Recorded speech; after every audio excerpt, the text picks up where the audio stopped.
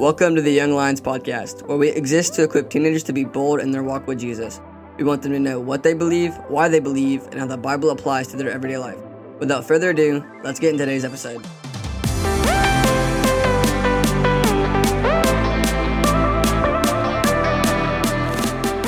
Yo, what's up, guys? My name's Chase. I'm one of Wesley's interns for Marcus Point Baptist Church. I'm here with a bunch of my friends.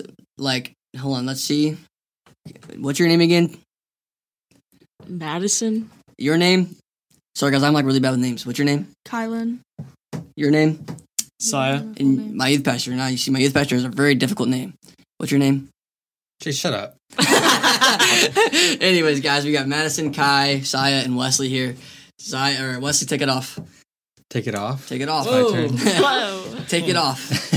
No time to waste, Wesley. Madison, Yes. serious question. Yes. How do you kill a polar bear? How? You draw a circle in the ice, you cut it out, and you line it with peas. Uh-huh. And then when the polar bear goes to pee, you kick it in the ice hole. Take a pee. Har. Well, I see. Hey, listen. I see. Oh my gosh. Anyways, What are we talking about today, Kai? Can we trust the Bible? Man, you said it so emphatically. Can we trust it? Madison, give us something. Okay, I actually have a verse here. It's Psalm 119, verse 105. Your word is a lamp to my feet and a light to my path. So people actually, what they used to do, because when you're walking at night, you can't really see in the dark and where you're going. So they would actually strap light sources to their feet, and so whenever they're walking, they can actually see, Like the light on their feet. Yeah, like candles. It's imagine the fake little candle lights that flicker and stuff. Mm-hmm. Imagine if you taped one to each foot and you were walking, and you would have pools of light walking wherever you go. That's cool. Weird because nobody does it, but that's cool.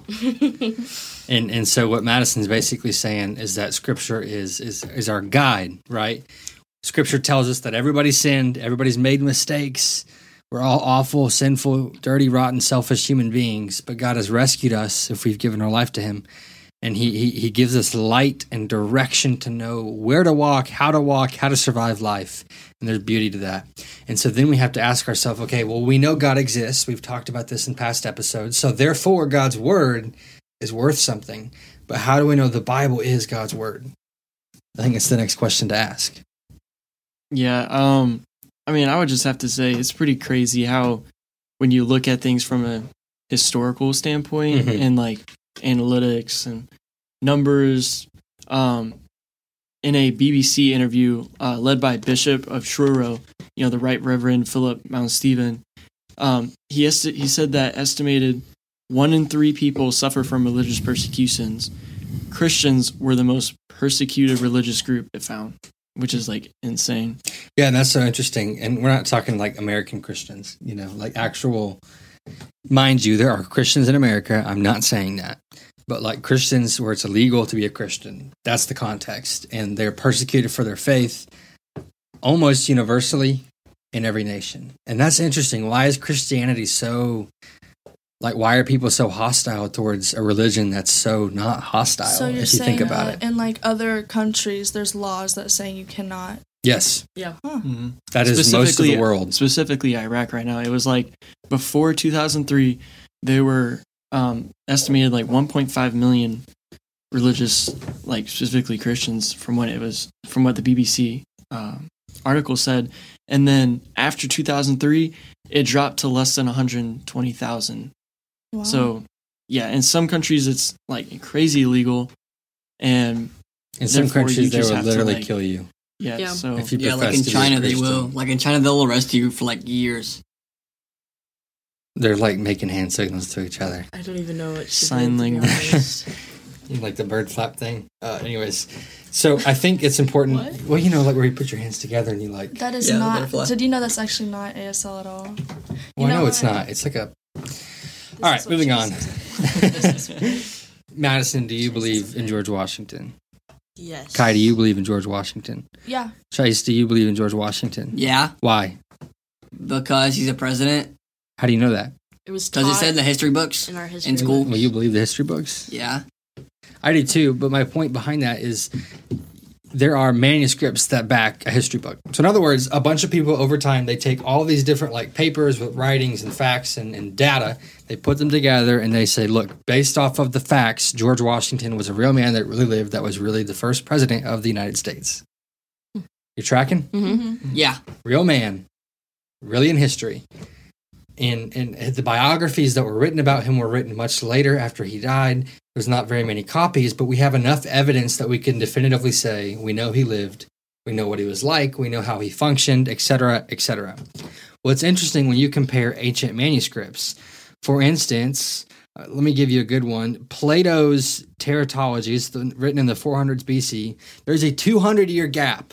Okay, after this work was massively published and passed around, a 200-year gap after it was written, and we have 238 copies of it.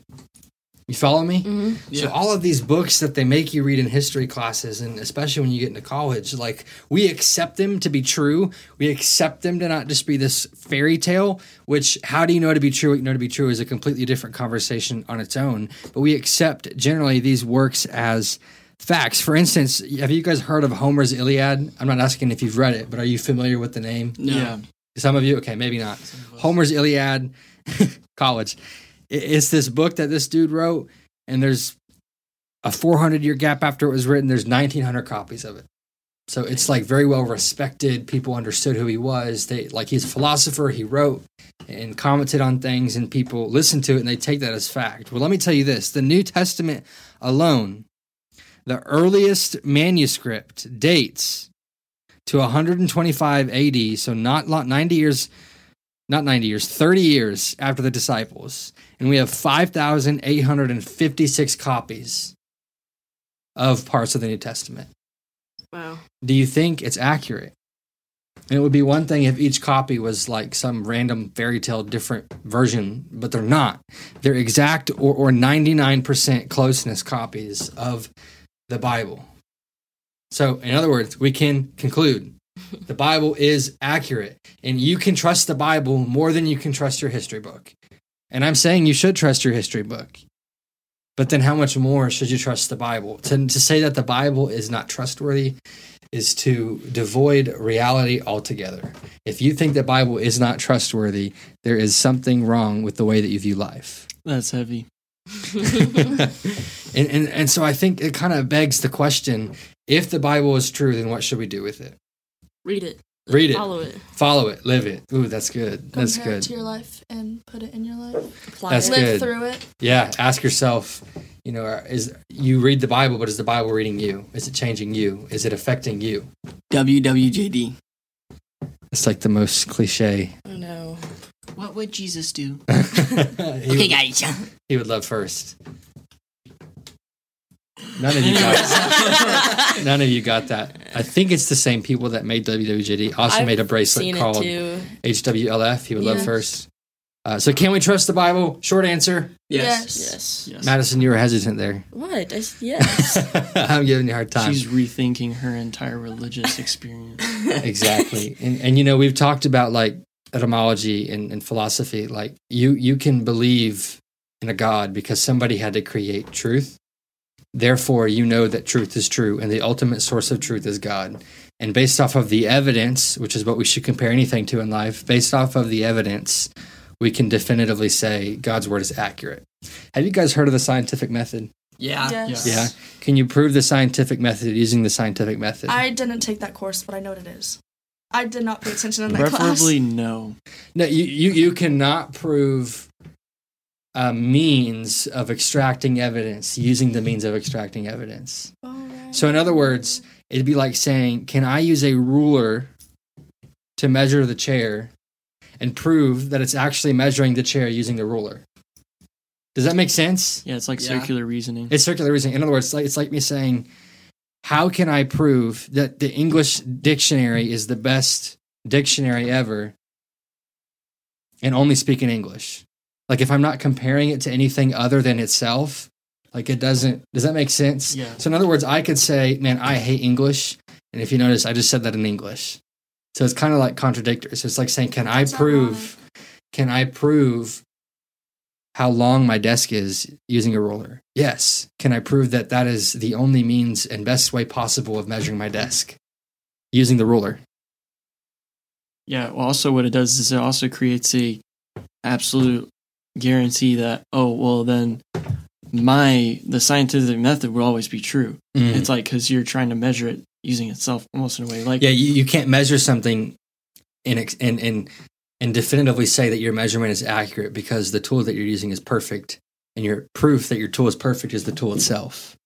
Like, it almost like doesn't work that way, and people don't realize it, but you are assuming that the scientific method works because you can get honest facts. You can get honest measurements. You can get on it, like, you're not twisting the data, right? If I measured my desk and only measured 1 foot of it and said, well, my desk is a foot, I clearly did not measure my entire desk. I manipulated the data. So to do science reasonably requires reason, and it requires truth. Well, who created truth? God. Somebody had to have created truth. There has to be a creator. I would say God. How do we know it's the Christian God? What about the Quran? What about all of these other books in the world? No comment? Tricky. Well, the Bible claims that Jesus is the way, not some way, the truth, and the life. And it just so happens that the Quran talks more about Jesus than it does anybody else. That's interesting. And ultimately, every other religion, most religions in the world, are all about what you can do to get to heaven and not what God did for you to get there. And Christianity beautifully teaches that God sent his son to die for you, and by grace through faith, you can go to heaven. And it's an upside-down paradox of how the world functions. The world thinks, I want to do everything I can to get to God. Jesus says, I did everything I could to get you to God. Does that make sense? Yeah. Yeah. And so, in conclusion, there is a God, there is truth, and this truth allows us to think and to reason. And part of our thinking and reasoning is, can we trust the Bible if it came from God? Short answer, yes. Long answer, re-listen to the podcast. Yeah, you're going to have to run through that a few times, bro. To let it really sink and soak in. So I hope that helps. I know it's not like the most jam-packed episode with just like, wow, but it's a great question to ask. Can you trust the Bible? Yes. Should you trust the Bible? Yes. What should you do with that? You should listen to it, follow the Bible, because you can now trust it. Apply And- it to your life. And allow it to transform You know it's you. real. So if the Bible is worth trusting, it's worth living for and allowing it to transform you. Well, hey, listen, I'm so glad you guys tuned in. Hopefully, after listening to this episode 4 or 5 times, it really clicks, it really sinks in. And hey, do your own research. Look at each side, and God will guide you into all truth. And I'm excited. I'm super pumped. And yeah, let's do it. I'm ready for the next episode. Peace. Oh, yeah. Bye. Ciao. Bye bye. Huh? Huh? Do it again. Wait.